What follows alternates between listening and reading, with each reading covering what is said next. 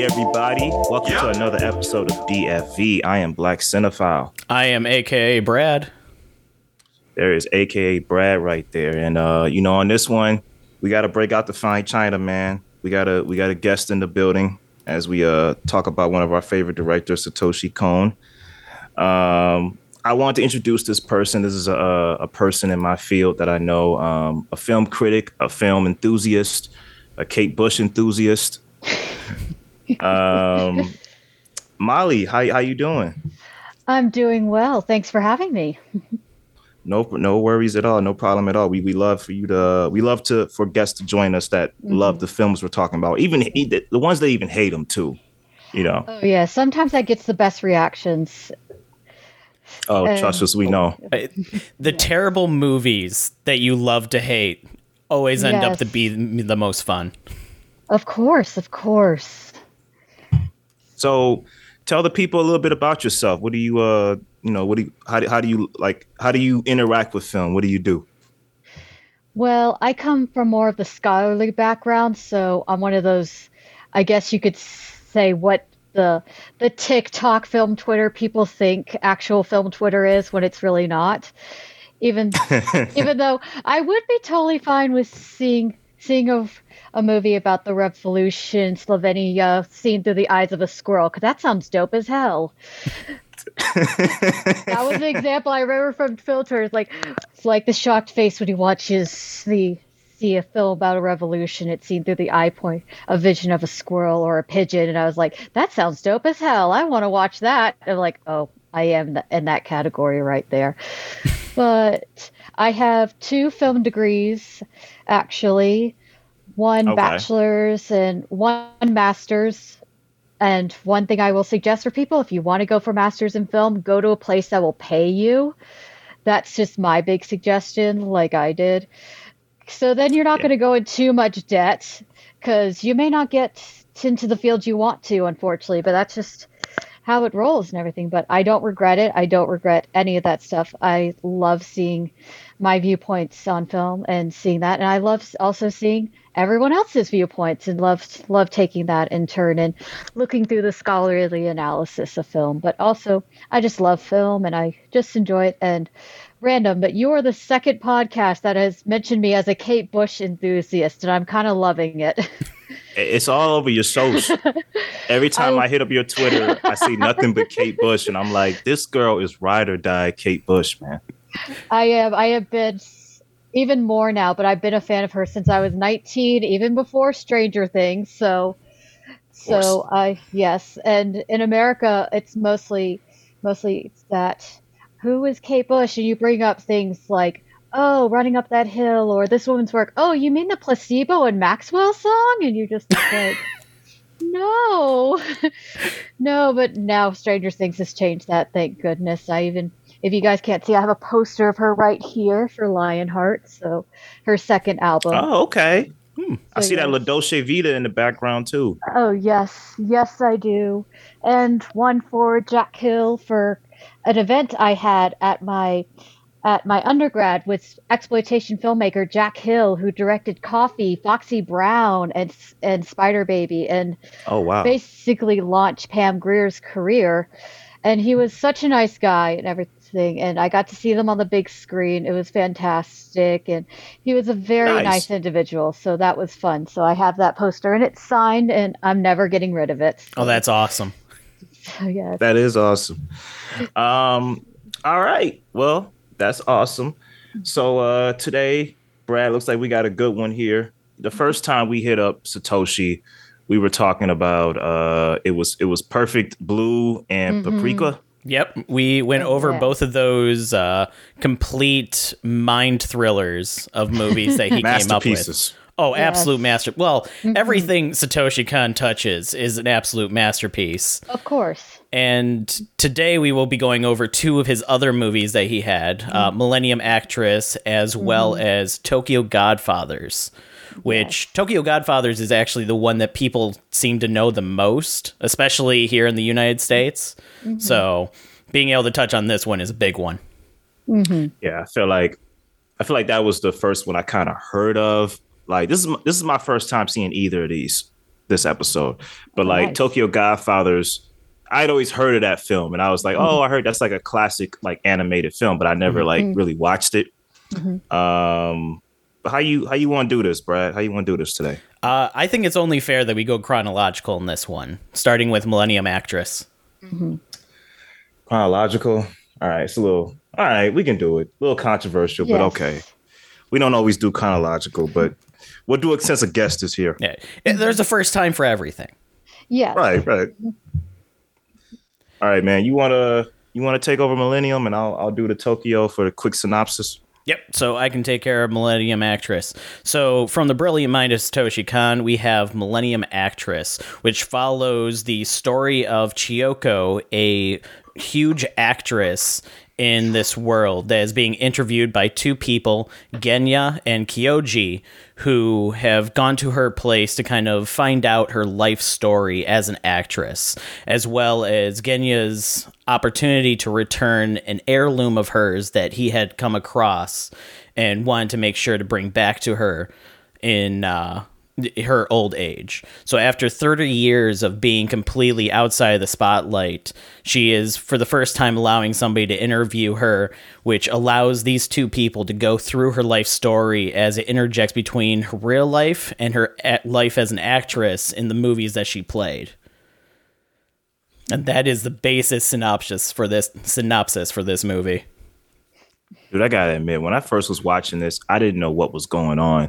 I tried my best to focus. I said, okay, we seeing her as a kid. Now I'm seeing them when she's a kid. I'm like, oh, okay, this is part of going through her life. Then I'm like, wait a minute, she's in a movie now? Yep. You know what I'm saying?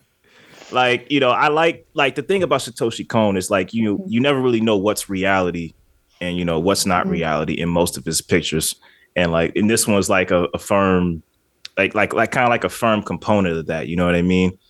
Like when he first shows up to the house and he's like the assistant director's like hey, isn't this woman a little old? She never ages. I'm like, that doesn't make any sense. No. But as you go through her life, she ages, but she's like eternally like young, you know what I'm saying? Mhm. Hence the title Millennium Actress. So, Yeah, it took me a while to kind of catch on to that one too. mhm. But Brad, this your first time seeing this? Oh no, not at all. It's Satoshi Kon. There's a reason that I've recommended his movies multiple times because I absolutely love him as a director and a writer. And as you mentioned, with the way that this movie flows, which going into reality versus her movies and everything like that, and we see it all kind of from this perspective of the two interviewees as they're almost documenting her life as it's happening. And seeing all these different kind of points in her life where you don't know, hold on, is this real or is this a part of the movie, as it kind of weaves in and out of both. Yeah, Molly, this how many times have you seen this movie? This is actually my third time seeing it. I first saw it in undergrad, and it was my first Satoshi Kon film. I watched this together with Perfect Blue, and this was the first one I saw. But this was the first time I watched the English dub. I decided to check out the English dub for both of these, just because there's some purists who are just like, you have to watch them all in the Japanese version. I say, I want to see the intricacies and how they adapt this to English. Yeah, that's down to preference. Yeah, exactly. And I first became interested in the film because I heard it was inspired by one of my favorite Japanese actresses of post-war cinema, Japanese cinema, which is what her Chiyoko's main film stardom happened. It was post World War II Japanese cinema, and that's where you had Kurosawa, Kenji Mitsuguchi, and Yasujiro Ozu, who is the director I'm mostly thinking about because it was Setsuko Hara, who is the main actress that inspired the character right here. And I had been obsessed with her, almost like Genya a little bit with Chiyoko, because I first saw her in Kurosawa's adaptation of Dostoevsky's The Idiot, because I was a huge fan of Dostoevsky. So just string theory right here, going to that. And And I started watching her films a lot, including Tokyo Story, Late Spring, which is my favorite, and is on Science Sound's greatest film poll. I think it's in the top 10, and that's Yosujiro Ozu's. That's the highest rated Yosujiro Ozu film besides Tokyo Story. Hmm. And watching her, and she's just so magnetic, you can't help but fall in love with her. And much like Chioku, she never married, and after Yasujiro Ozu died, she retired in middle age and went to reclusivity. And it was nobody knew she died at 95 until 2 years after her death. I was shocked when I first heard it. I was just like, what?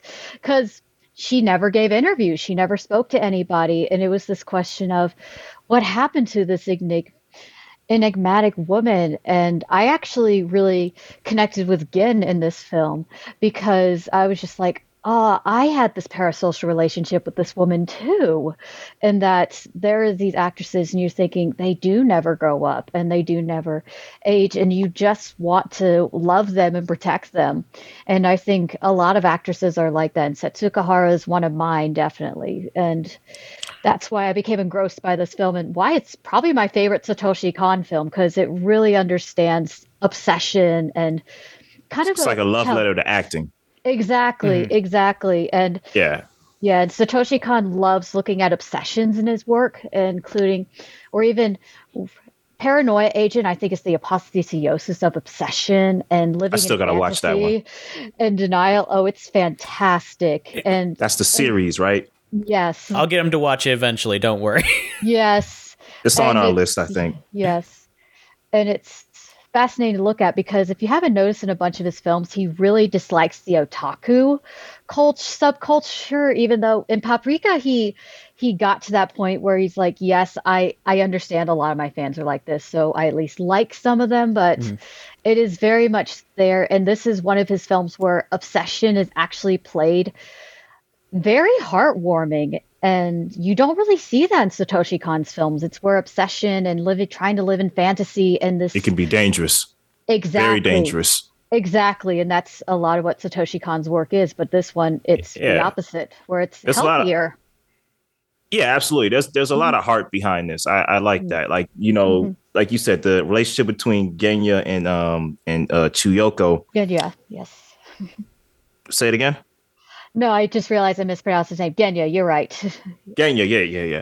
Genya and We butcher Chuyoko. names all the Yes. time. It's not a big deal. Yeah, Yes. it's always like that here. But there's a level of respect there, and it's like I don't know if obsession is the right word, but I would say like if it is such a word to use, it's a healthy amount of obsession.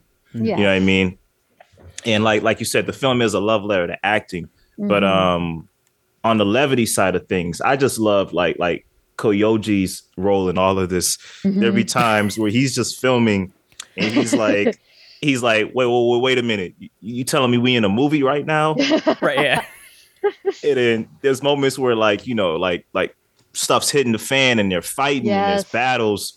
And Genya's getting involved with the fight. Like I love how Genya is like Yes. about it this whole movie, like willing to die for his favorite actress's honor. And Koji's on the side with the camera, like, "Hey, it's your funeral. I'm just filming it." Yes, Yeah. exactly. Well, I even love when they show how they're actually talking to each other and they're actually playing out like the roles from the film as well in the interview and everything.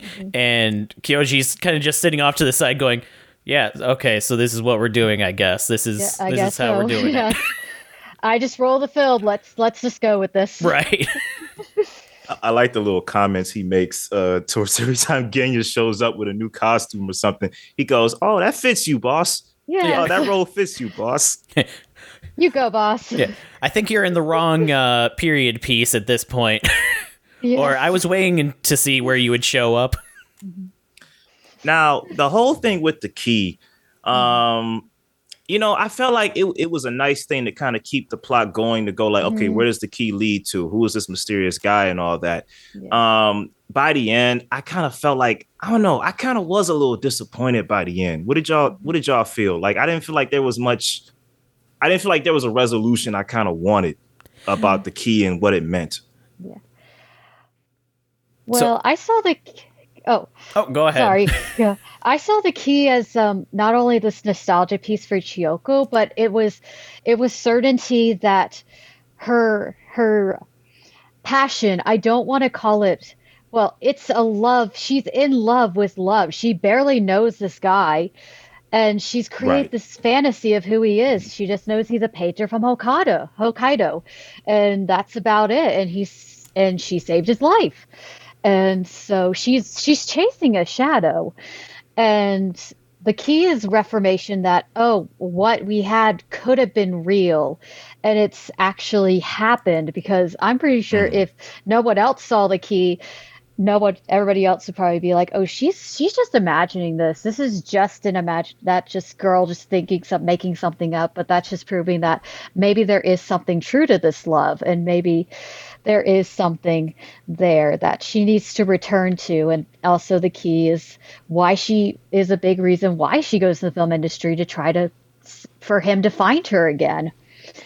And I actually thought it was a great resolution. I thought it would be very disappointing if she turned out to have found the guy in the end. Or because she even says, I turned middle age. I don't want him to remember me as anything but this little girl, which I think harkens back to a lot of how we see a lot of women in cinema, that we don't like seeing them aged. That's why we just replace them with younger and younger actresses. And that's unfortunately a real thing, that we have a real stigma against women growing older. And we have to combat that, and we have to look at that. So I gotta admit, I do kind of get sad when I see. I know it's a part of life. I do kind of get sad when I see Denzel age. I'm like, man, he ain't man on fire Denzel no more. no. Like I can't watch The Equalizer and take him as a charismatic, intimidating figure anymore. I'm like, No. he's Uncle Denzel now. I can't watch this. He can't be Easy Rollins anymore. That's the Right. sexiest he's ever been in a movie. And I'm like, he can't be Easy Rollins anymore. He's too old now. I'm sad. Right.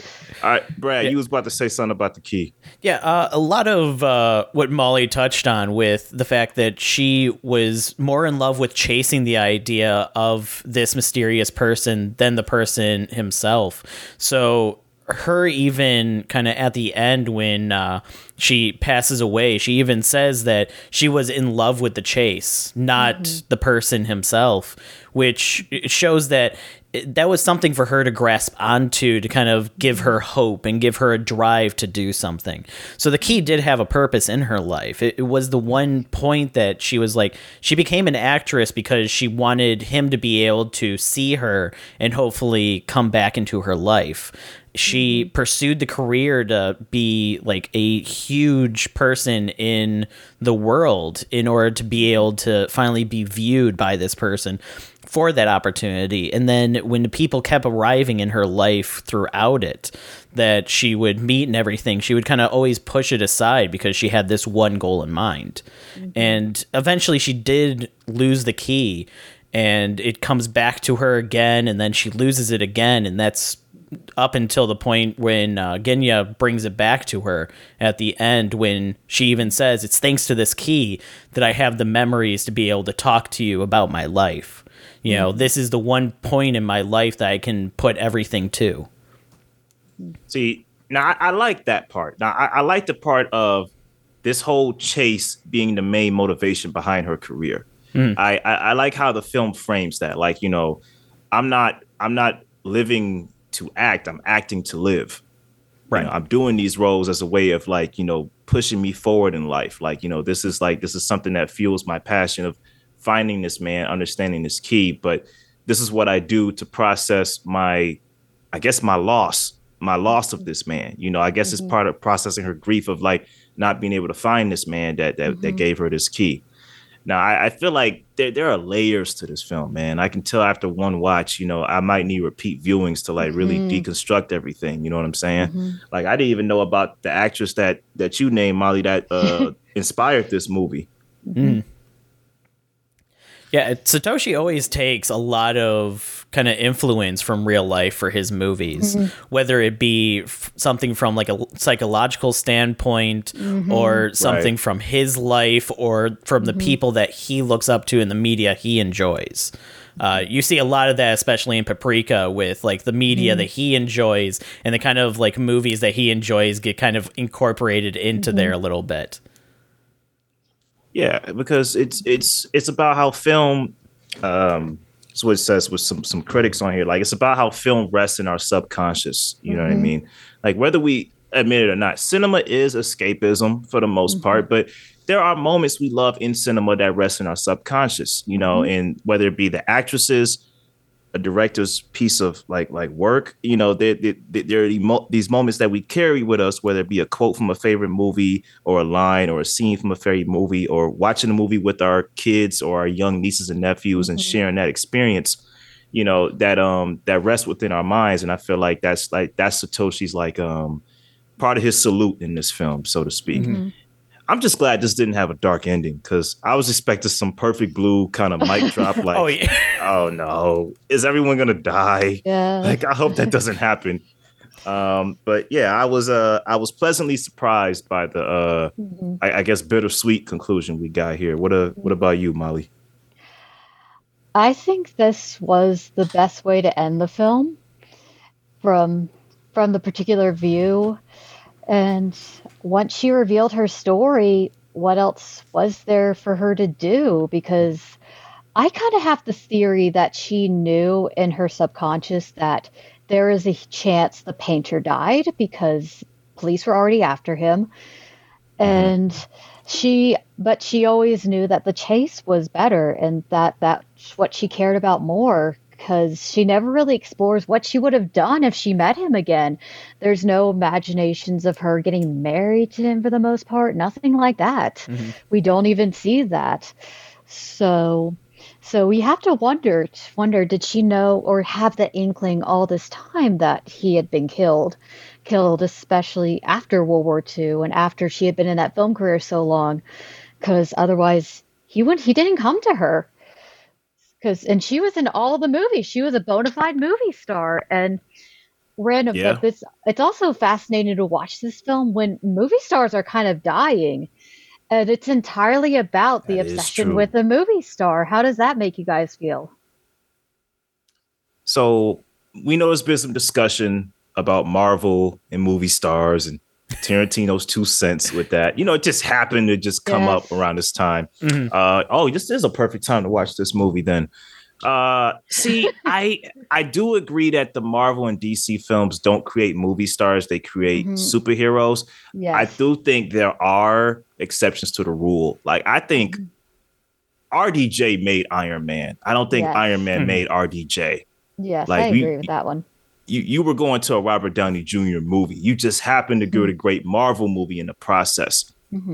Chadwick and Black Panther are that's a little dicey because I feel like even when you see the new Black Panther movie, it doesn't feel the same without Chadwick.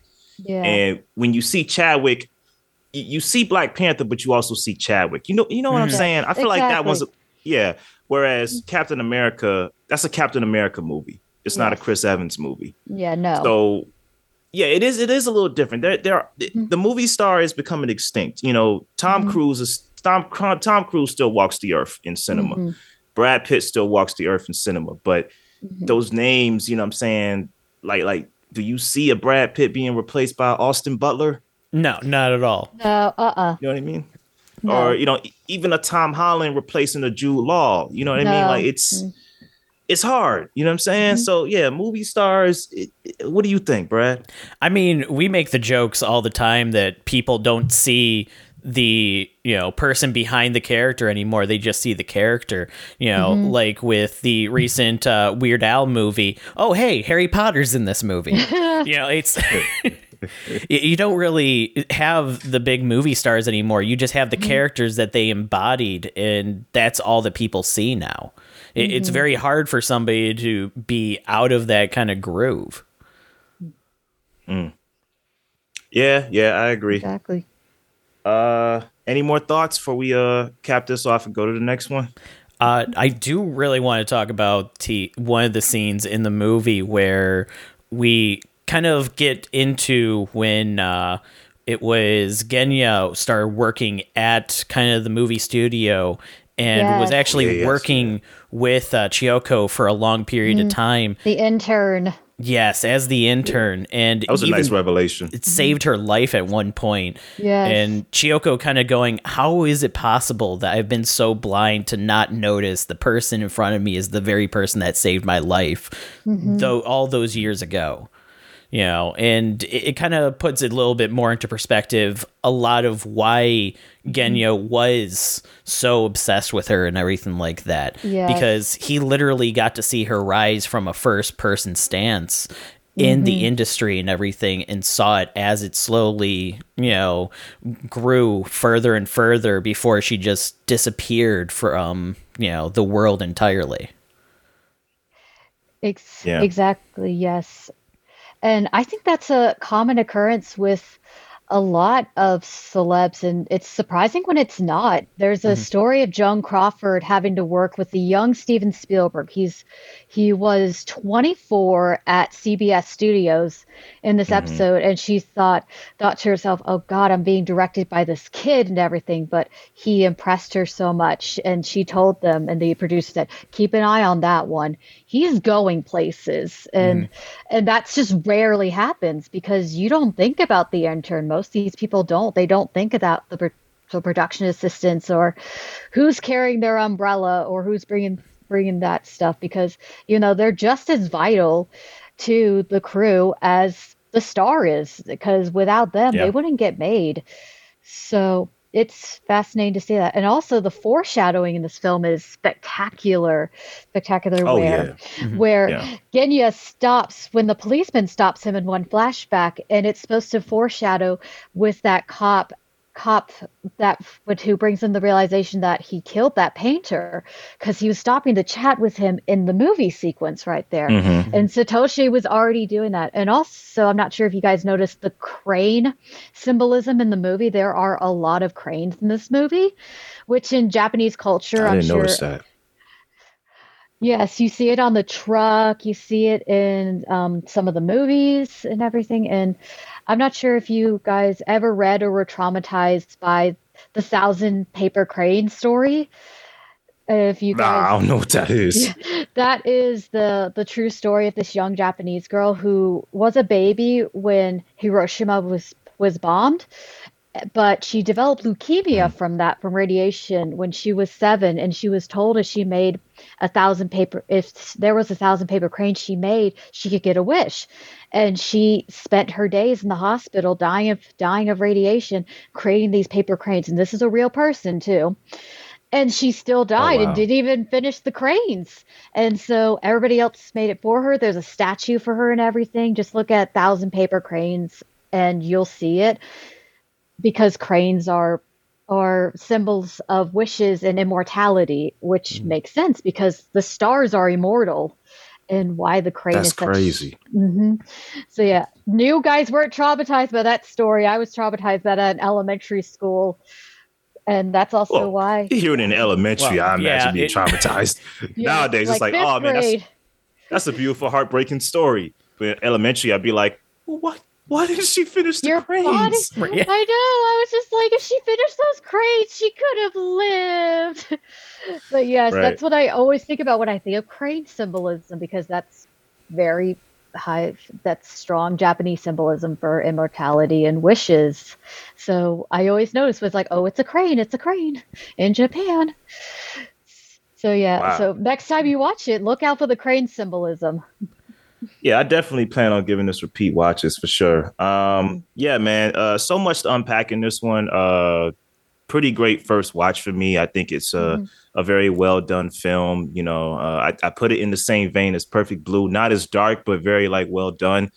Okay, so this is around the part where we give our ratings like out of 5 on a scale of 1 to 5, and I got this one like a 4 for the first time watch. What you got, Brad? I have this one as a 4.5. The imagery in this one, the storytelling, the way that it blends in all the characters that are there, even with Kyoji, and his kind of third party kind of commentary throughout the entire thing is kind of nice. But seeing how it all blends in with the story and the message and everything, I love this movie. What you got, Molly? I think I'm going to do about the same, about 4.5. Perfect Blue just nearly edges it out to perfect Satoshi Kon film. And I think, even though it's my favorite Satoshi Kon, I am that kind of person that's just like, it's my favorite, but I don't think it's the best, if that makes sense. But yes, I just think it's perfect. That's also the first collaboration he had with his main composer, Susumi Hirasawa, the experimental electronica musician. That's why you got all that fantastic scores that he just has in all the films after with Satoshi Kon, which I think his best work is probably Paprika, because it's just perfectly. Oh yeah, that's a great score. So yeah. All right. Yeah. Awesome. All right, time to move on to the next one. We got Tokyo Godfathers here, man. Now, this is a one that I feel like's been chasing me my whole life. I just never sat down and actually watch it. But just to give a brief synopsis, we got written and directed by Satoshi Kon, 2003. So this film, inspired by a film from 1948 called Three Godfathers. This is about a film about three transients. You know, we got one woman that's a young girl that's a runaway named Mayuki. We have a transgender woman named Hana. We got a middle-aged drunkard named Jin. On Christmas Eve, they come across a newborn, hidden in, trash. And they try to decide, like, okay, what should we do with this thing? Like, should we care for it? Hannah wants to care for it. Jin thinks they shouldn't have anything to do with it. Mayuki is just freaked out. But eventually they decide we have to find this baby's parents. So in a nutshell, quick synopsis, this film is about the odyssey of these three people, their past, how they came to be homeless, and trying to figure out the identity of this baby and how it got where it came from, how it ended up like this. And that's pretty much it. So also my first watch on seeing this film, and this was just lovely, man. I felt like this whole film was just a great, unpredictable ride. I felt like it was a very heartfelt movie. But I like that it wasn't one note the entire time. I like that this film, I was like, okay, so this is kind of like this is like the Odd Couple times three. Like basically like three odd people and a baby is basically what this is. But I like how it went on, like Satoshi Kon, like he has the layers. There are the layers being shown in these characters. And I as we delve deep into the past of each of these characters, I said, like, dude, this is a good movie. And as the plot went along, the plot was like pretty unpredictable too. Like it was something to behold here. Brad, I know this ain't your first time seeing this, is it? Oh, not at all. Again, this is, I think when I first started trying to find a way to throw some like anime movies into the mix, this was one of the first ones that I had on the list. It was just, this is a December movie because it literally is a Christmas movie with it taking place on Christmas to New Year's. So it had to wait until then. But this movie is absolutely fantastic in every way that I can think. When it comes to the way that they have the three homeless people described with their own kind of backgrounds and reason for them being in that situation. You have Jin, who is that kind of deadbeat person that got addicted to gambling, ruined his family's life, and decided to run away. You have Miyuki, who believes that she has ruined her relationship with her parents and everything after a misunderstanding led to her stabbing her father and running away. And then you have Hannah, who literally feels like she doesn't belong anywhere in the world because she made mistakes in her life and she was originally abandoned as a child herself. Mm-hmm. Yeah. Molly, what was like when you first saw this film, or just rewatching it right now? What's your initial reactions and revisiting it? Well, I will say this is my third time watching it, and this is actually the Nice. only Satoshi Kon film I've seen in a theater because they play this film a lot in the independent theaters near me during Christmas time, especially because it's one of those unconventional Christmas movies they really love, and they always want to bring it in. In fact, my local Alamo Draft House is going to be playing it on Monday the 12th. I And never been to an Alamo ever. oh, it's pretty fun. It's pretty nice, and Been this is told. also one I checked. First time I checked the English dub, and this was the G Kids English dub. And if you aren't aware, they do. I think they do a much better job with the English dubs than Disney ever did. Because, well, first off, Hana is in this version voiced by a transgender actress, which I don't think Okay. happened before, not even in the original Japanese. And her foster mother is voiced by gender theorist Kate Borenstein, who wrote a very seminal text on transgender and gender perspective called Gender Outlaw in 1995 or 98, so very early on. In fact, I even posted on Twitter and said someone must have been a gender studies theorist or someone really, really did a lot of research, and they wanted to be very, very considerate of a lot of trans viewers and people who care about trans issues watching that film, because I know a lot of trans people who love anime, and anime is an escape for a lot of queer people. And it just warms my heart to see G Kids care so much about that. And if you watched Belle, the voice actress they got to play the titular character, she was just a New York stage actress, not even on Broadway. And they heard her sing in a club, and they said, or a cafe, and they said, we really want you to audition for this role. And that's how she got it.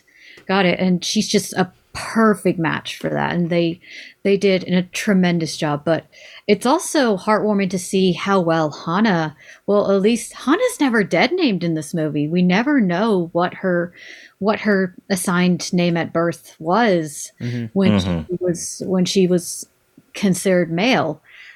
And I love that perspective, especially from a 2003 film, when you will see a lot of NCIS stuff or episodes where the sex worker is going to be revealed to have had a penis, and it's like this huge shock, like, oh my god, or like a sleepaway camp or something. I know, or the guy finding out the girl he wants to get with is trans, and they go to throw up. That was a big one in the 80s and 90s, and you're just like, guys, it's just a penis. Do you throw up at your own dick? I'm just like, I question you.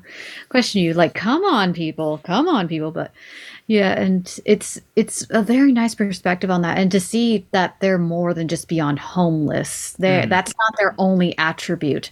And Satoshi Kon, he mentioned in an interview, I read this, he didn't want people to just see them as homeless. They are three-dimensional people, and there are situations that occur. It's not because they're what people think. They're lazy. They don't care. They got fired, or they care too much, actually, is the issue there, because Gen feels he's ruined everything with the gambling debts he racked up. So he's so ashamed of himself and has lost his pride, and especially in the Japanese society, that patriarchal pride that comes in. That's very highly there. I think Gen, like, he's the one character where I'm like, dude, you didn't really need to run away. I understand Hana and I understand Mayuki, and like, I understand them, but it's like him. I'm like, dude, you didn't need to run away. Like, I love when Hana, I'm jumping ahead a little bit, but I like when Hana's like, when she realizes why he really ran away. Yes. She said, you told me it was because of this. He says, oh, she says, you told me you were involved with the games. Well, I was at the track. Or no, you said you were a professional bike racer. Well, I was at the track every day. Right. And she's like, you lied to me. And it's like, but that's kind of how he is, though. You know, he tells lies for his past to kind of like try to rationalize his past, instead of like owning up, like, you know, it was shame. It was shame. And he knew And- that people wouldn't pity him. If they knew the true story, I racked up gambling debts and I felt so ashamed of making my family go into debt that I ran away. Yeah, no one's going to pity you. And he has Right. to earn respect back in the film with the little baby Kyoko that just literally falls in them. Every single time they find the baby in the dumpster, did you guys ever see the episode of It's Always Sunny in Philadelphia? The gang finds Oh, a dumpster yeah. baby. I'm always just like, Tokyo Godfather, that one. aka the gang finds a dumpster baby. I'm like, oh, poor Kyoko, the baby. I like the levels that this goes through plot wise as we move along, not just going into their backstory, but like I just love how unpredictable this film is. Like, you know, at one point where they're at the cemetery, you know what I'm saying? Like they're trying to find the clues or whatever. Then they end up at a party being thrown by a Yakuza boss. It was a wedding, wasn't it? It was Yes. the Or was wedding, his daughter's Yeah. wedding. It was a wedding, and then Gin sees somebody, and you know it's about to pop off at one point, and then some guy shoots somebody. Yeah, you not have the some guy, but- radicalist that was going after Right. the mob boss, and then that radicalist ends up taking Kyoko and Miyuki to his kind of house, I guess, with his mother Right. there. And yeah, this movie constantly is driving all over the place with its plot. And it all still feels very tight at the same time because it's It's like constantly a live action movie. Yes. Yes. It feels very live action. Like if this was live action, this would be. I mean, but that's the thing. It's great because it's animated and feels like a live action movie. But if this was live action, this would be lit. It's already lit, but it would be really lit. But go ahead. Yeah, just the way that everything kind of intertwines with each other as well. Because, like you said, Jin runs into people that, or the guy that put him up for that last bet that threw him into so much debt at that wedding. And then, meanwhile, we get introduced to Hannah's mother, who is, also kind of a, I guess that's like a drag queen kind of place that they go to. And I think we it's kind of, that she's trans as well. I believe so, but I think that the place that she's at is like a drag queen kind of bar, if I Yes. recall correctly. And so we kind of get introduced to them that way. And then they just happen to have found Jin after he got beat up by some kids after they had been, separated from each other. And you see just all these kind of like weird coincidences of how these people are getting brought back together in these scenarios. And it's Christmas miracle. it's always a Christmas miracle. Yes. It's also this- that rare depiction of Japanese Christian traditions because Japanese, as you've seen from the movie, if you ever watched the movie Silence by Martin Scorsese, where Japanese Christians were a persecuted class, and it's still a very small number of Japanese Christians in society, and and it's fascinating to see it treated with a sort of reverence in that regard. And of course, I think the most famous Japanese Christian I can name of is Toshiro Mifune, who was Methodist, which I found surprising because I grew up Methodist. So I'm just like, that's surprising considering that's not even Catholic. So, but yeah, and you have that entail with that. And there's also this change in the English dub they brought in where they find Gin, he's in this dress and everything. And Miyoko, in the original Japanese, she says something just like, "Oh, you've been gay this whole time. I knew it," that sort of thing. But this one, she says in the English dub, she's like, "Is there something you want to tell us? Tell us?" Like, except very teasingly, that sort of thing, and not being like homophobic about it, which I really appreciated. Right. Appreciate with that, just like, I like that change. I like that perspective you bring in. And of course, it's also a perspective that's not a very protected part of Japan, even though it is fetishized a lot. And of course, men cross-dressing and drag queens have always been a part of Japanese culture. No theater had men always playing the women parts. And it's always been very common. Funeral Parade of Roses starred an actual drag queen who also played the fool in Akira Kurosawa's Ron, where they cross dressed as well as in women's You mean clothing. Rand?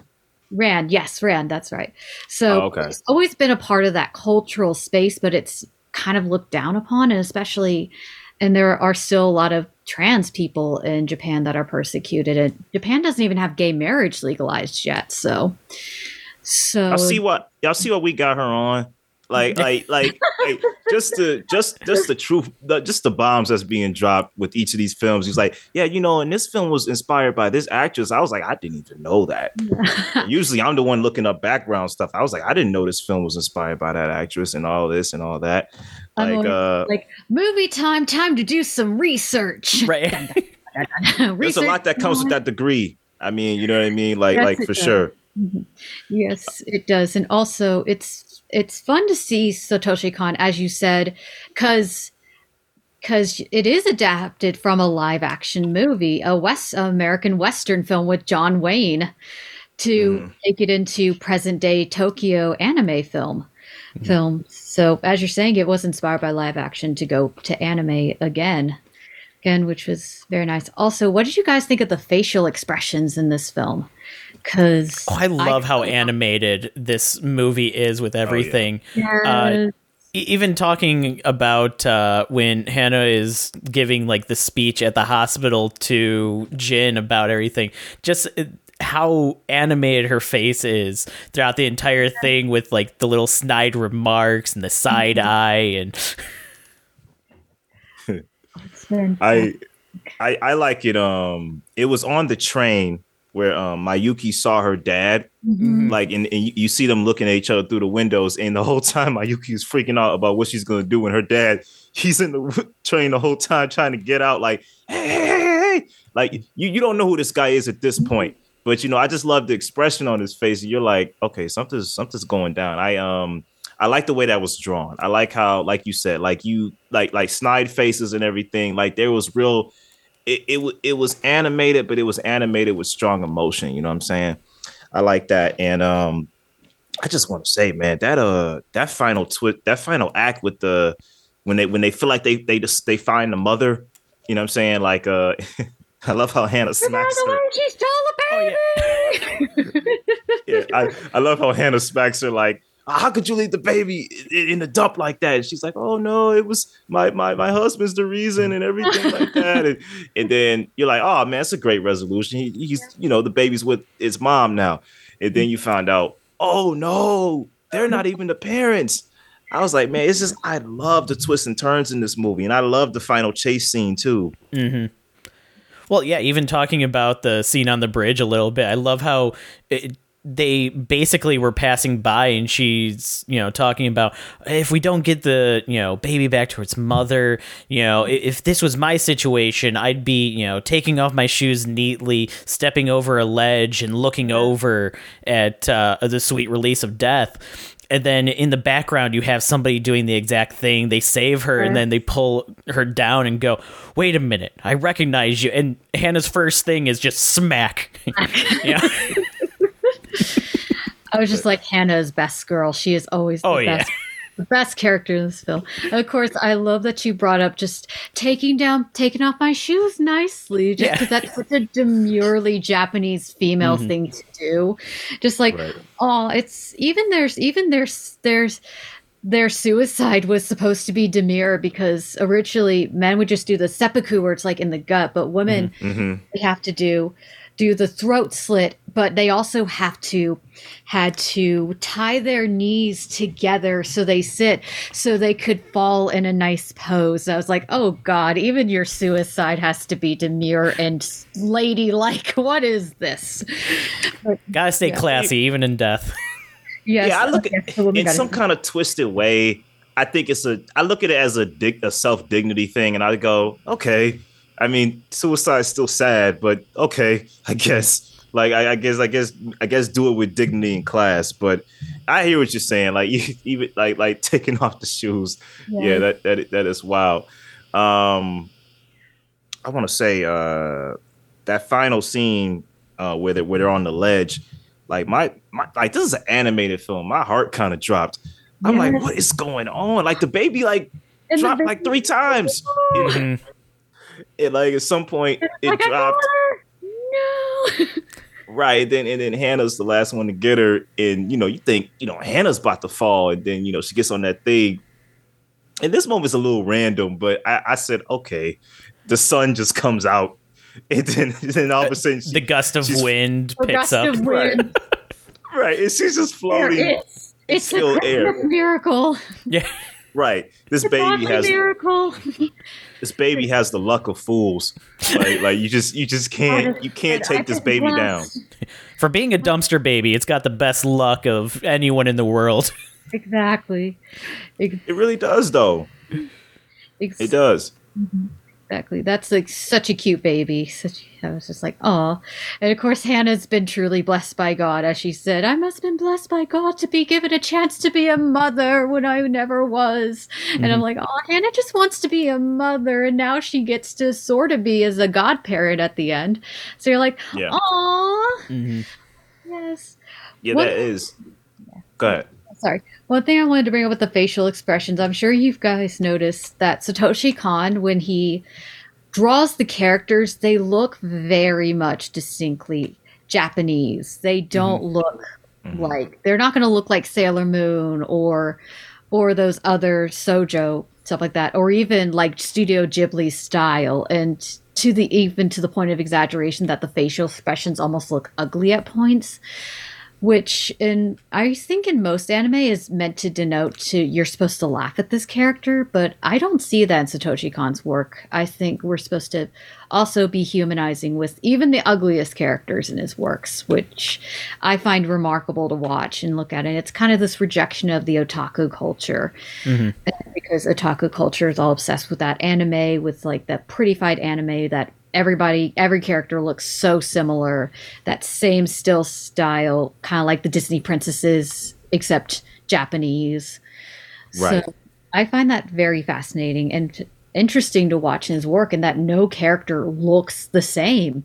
There's no, except for Perfect Blue and Millennium Actress, there's no repeat of character faces and character bodies and everything. What do you guys think of that with his work? Oh, I absolutely love it because it does give great character to all the characters that are in this story. It's so easy to tell when that character's in the background or when they're the point of focus and everything like that. It's the unclean kind of animation style where, yeah, like you said, everybody looks very realistic. They have folds in their skin. They have moles. Even little baby had the little mole on its forehead that it's showing up throughout in. It kind of is used as that point to tell you we're looking at this baby right now, because we do have little flashback scenes and moments where we aren't seeing that baby, but that's the mark that we know that we're looking at Kyoko. So the way that it plays around with that and everything like that, because even with Miyuki, with her kind of style of look, she does have a very clean face, but she's always wearing these very baggy clothes and this giant scarf and this, big hat and everything. So she still has a very stylized appearance about her at the same time. And that also foreshadows before, when she lived at a house, she actually was overweight, and she's still wearing the clothes she wore when she ran away. They just have gotten so bad because she's been starving on the street.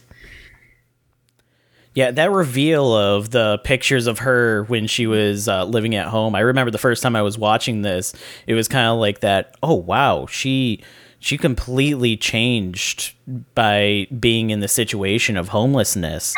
And when you slowly kind of realize her story as she's telling it to the mother of the radicalist, where she had this cat and it disappeared and she blamed her father for the cat's disappearance and everything like that. And eventually, got to a point where she stabbed him, and then she felt like she couldn't return home after that. It's like, okay, that's it. They definitely humanize these characters with their backstories and making you go, okay, I can see why you feel that you don't have any place to turn to. And they mentioned like homelessness, isn't always a choice, but to them it is a choice because it's the only choice that they think they have. Exactly. I still feel like Jin didn't need to be there. Now, Jin yeah. I still feel like he didn't need to be there. As she said, they thought they didn't have a home, but no, they did. They always did. Yeah, all three of them always had a home. Wanted, and the cat still came back and wanted, and the detective and her dad, who she even thought, he's a policeman, he's going to arrest me and everything. Right. Wanted her home and wanted to know she was safe. And of course, Hana's foster mom wanted her back.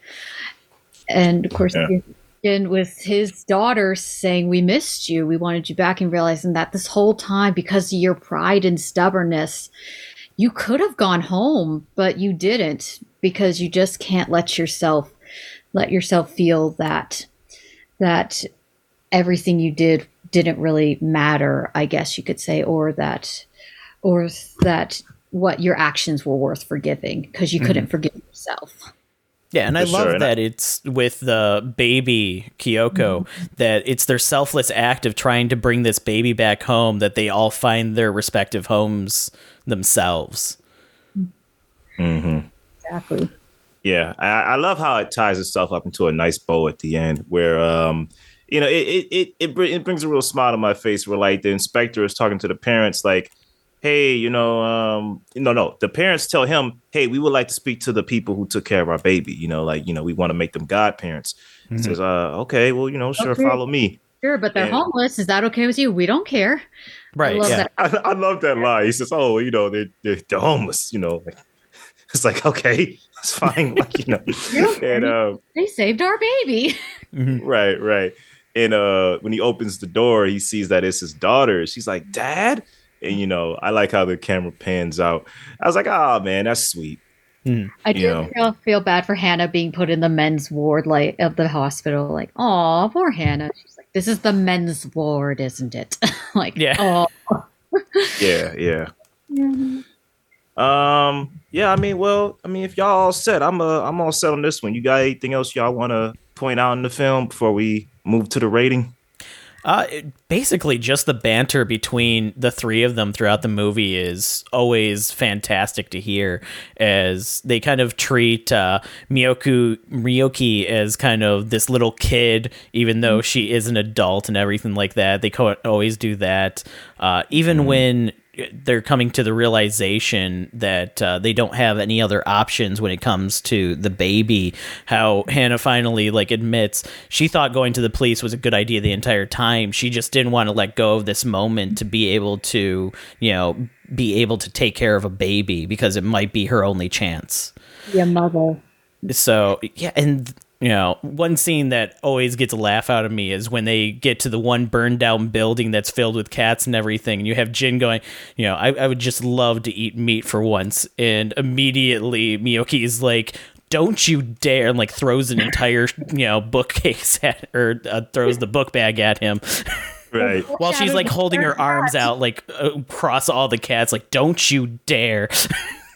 And foreshadows the love of for her cat right there. And I love that Hana's desire to be a mother foreshadowed Sachiko, the woman who kidnapped Kyoko, the baby, because of her miscarriage and her husband who was neglectful and didn't care about her anymore. And she believed, and I think she believed that her love for life and her love for her husband would come back if she had a child, and that didn't happen with the miscarriage. So she turns to desperate measures to have this baby. Even this woman, they can't fault her, or they can't be angry at her. She's not doing this for malevolent, oh, I must steal this child and everything like that. She's desperate and she's sad. And you kind of want to hug her too. Sachiko is a lot like the homeless people, and they basically are, because you saw when he's talking to the husband, it's a dumpster heap is their house. So it's the same exact dumpster heap, they are living outside in the cold. And I love the humanization that comes in for Sachiko. And yes, she's doing this terrible thing. She separated this baby from her parents and she's about to commit suicide with her. But you also you want to hug her and you want to tell her that everything is okay. Life is still worth living, but you can't ruin someone else's life just because yours was ruined too. Well, at the same time, all of her kind of, its sins are the same sins that the three main characters have, with her life being thrown apart by gambling, the loss of a loved one, and the want for a baby that she can't have, Yeah, for sure. I totally agree with y'all points. Yeah, man, I feel like off the first time watch, man, it's just a strong first time watch to me seeing this film. I gotta give it the DFV 5 out of 5, man. I think this came off instant classic vibes to me. Brad, what you got? Oh, this has been a 5 out of 5 since I first watched it, and one of the reasons why I've been pushing this one for as long as I've been trying to push this movie out there to get it onto an episode. Yeah, it's a 5 out of 5. I'm going to be different. I think mine's going to be a 4.5. It's not a 5 for me. I really like more when Satoshi Kon goes into the more surreal, such as Paranoia Agent and Perfect Blue and Millennium Actress. I really like that. But it still has that great social commentary he is just a master of. And I love that. And it's a great film. What else can you say? And a Christmas classic. Oh, yeah. Awesome. All right, so I think when it comes down head to head, we got Tokyo winning here. I think that's like the grade scale we got. Yeah, I think when it comes to Satoshi Kon and getting like a very good movie out there that everybody can enjoy, Tokyo Godfathers, like Molly said, is a Christmas classic, and it should, everybody that has a moment of kind of going, I need a new Christmas movie that hasn't seen this, you need to check it out immediately. Oh yeah, I definitely would recommend it. Absolutely. All right, so quick after show topics. I know you've seen it, Molly. Brad, have you seen the Sight and Soul? I mean, the Sight and Soul, Sight and Sound top 10 films of the year. I think they do top 100, but basically the consensus of the top 10 films of the year. I have not seen it yet. Oh, well, I wish you would have saw it. Well, Molly, what's your reaction to the new list that came out this year, and like how it's changed and put Chantal Ackerman's Gene Dealman to the not top number one spot? Jill Dealman. I think it's a very appropriate suggestion. Somebody actually put it out very well that it is kind of like watching an ASMR at points of a woman peeling potatoes, cooking food, doing dishes at times. You're like, this is kind of an ASMR. Chantal Ackerman was predicting the future here with this. And also shining a spotlight on the female and what the female does in her day-to-day life, and having to do the washing, the cooking, and you really get the perspective that time is slowly passing, which a lot of people like, this is so boring and inaccessible. It's just, that's kind of the point, is that it's supposed to be that way. There's this, I know I have to give another shout out to Kate Bush here. There's this song she did called Mrs. Bartolozzi in her album Ariel. And people thought she went insane for it because the chorus is her going, washing machine. And she's singing about putting clothes up and cleaning and wondering when her love is coming back. And that the tumbling of the clothes reminds her of her husband's clothes being cleaned in there. And male critics were just, okay, she's gone completely insane right here. We thought she was kind of insane before, but she's gone full on bonkers after this 12-year absence, just singing about washing machines and cleaning and all. Just like, it's the exact same critique, especially a lot of male perspective, that male view, that just, why is this important? Why is this part of a woman's life important? And it's telling them that, it's telling women especially that these lives don't matter to them. These points of view don't matter to them.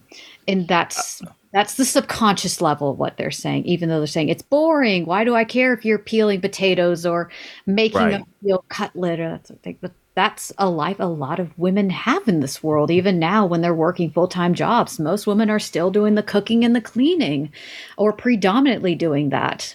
So, and it's a great perspective to look at, and I'm glad that this movie is in it. It's a masterpiece. I recommend everyone. It is. No, it is a masterpiece. I'll be real though. Like when I saw John Dillman in college, I was in a film class and we were watching it. Like every time we went to this one room where we screen it on this big screen, I was like, oh, we going to the screening room. We watch it today. Yes, the screening room always. And we're watching it, and I'm like, all right, we're seeing her go day to day, day to day. At some point, I'm like, I gotta go to the bathroom. And so about 2 hours in, I sneak out, and one of my other professors who has like office, just happens to have office hours at this point, I go into his office, start chatting with him a little bit. He's like, he says, oh, y'all watching the movie today? What y'all watching? I'm like, Gene Dillman. He's like, oh, okay, now I know why you in here. I was like, bro, I does it go somewhere? He says, oh no, it does go somewhere. You should stick with it. It goes somewhere. I was like, okay. So I finally went back in there, and as the film ended, I was like, you know what? Right, where she stabs the John who finally gave her pleasure for the one seeming moment of her life, and it scares her so much she actually stabs him to death, and you're like, ooh. Right. And it's like, it's such a shocking moment, but like I remember walking away and thinking more about the film, and then I rewatched it again, and I was like, yo, this is a masterpiece, because I feel like this is part of what cinema is. Cinema not only entertains you, it also challenges you. Some ways provokes you. It's different types of cinema, but I like how there is a routine going on here, and this is this woman's life, and her white life slowly unravels day by day, of course. But yeah, I don't know about number one spot though, but it's just it's opinions. Everyone has their own subjective opinion about cinema, but I do believe it's top 10 to top 20 to me. It is a masterpiece for what it is. Brad, I know you haven't seen the movie. No. And I know we kind of I know we ruined Sorry, some we things. spoiled it for you. I'll still add it to the list. If you have some time in your day, check it out. It really is a very influential movie. But all right, I think we're ready to top it off here. Molly, if you want to plug some stuff, tell the people where they can find you in your work. All right, you can find me sometimes on thefilmstage.com. I've done some trailer write-ups, and I've actually done a review and an interview for them, so that was great. And I also do on my own personal blog, Mollywood Writes at wordpress.com. And I'm also on Twitter, where I will post some about film, but a lot about Kate Bush. If you really like Kate Bush, definitely give me a follow.